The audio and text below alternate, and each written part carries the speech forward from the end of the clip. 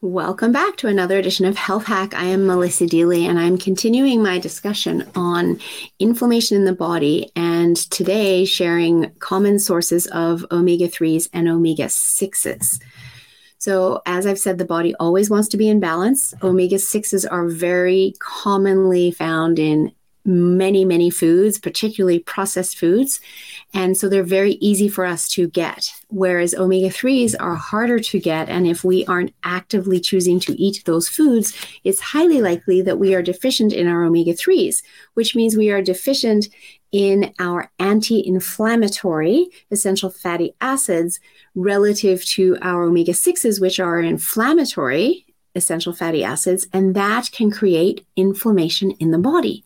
When we know this, which we can lab test for, we can then provide omega-3s, and a good quality omega-3 is really important because the best source is fish oil, and there's a lot of toxicity in our oceans today, so you want to be making sure that you're getting a good quality fish oil with minimal toxins to no toxins at all in your supplementation, as well as in the fish that you're eating. You want to always be buying them from good sources to ensure that you're getting good quality. So sources of omega-6s, and this is where you want to be reading your labels, because safflower oil is 75% of the source of omega-6s. Sunflower is 65%. Corn oil, 54%. Cottonseed, 50%, sesame oil, 42%. So those are the top oils that are very high in omega-6s that really you want to avoid using altogether or use very minimally. Better oils to be choosing when cooking are your avocado oil, your macadamia nut oil, as well as a really good quality olive oil or coconut oil. Those are all much better options that are lower in omega-6s and aren't going to create that inflammatory effect in your body.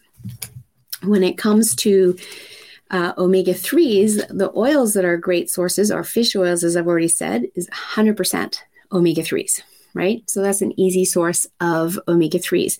Flaxseed oil for vegans is another option.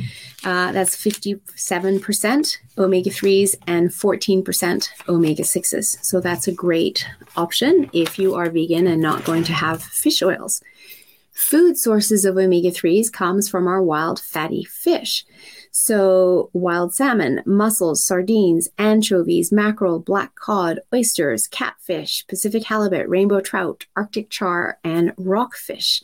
All great sources of omega-3s. However, many people aren't eating those. And as a result, if they're just naturally getting omega-6s from the foods that they're eating, and there's processed foods using those previous omega-6 high oils that I mentioned, you are going to be more inflamed because your omega-6s are much higher than the ratio that we want. Back in our hunter-gatherer day, their ratio was a 3-to-1 ratio, 3 omega-6s to 1 omega-3. Today, the average North American is at 18-to-1.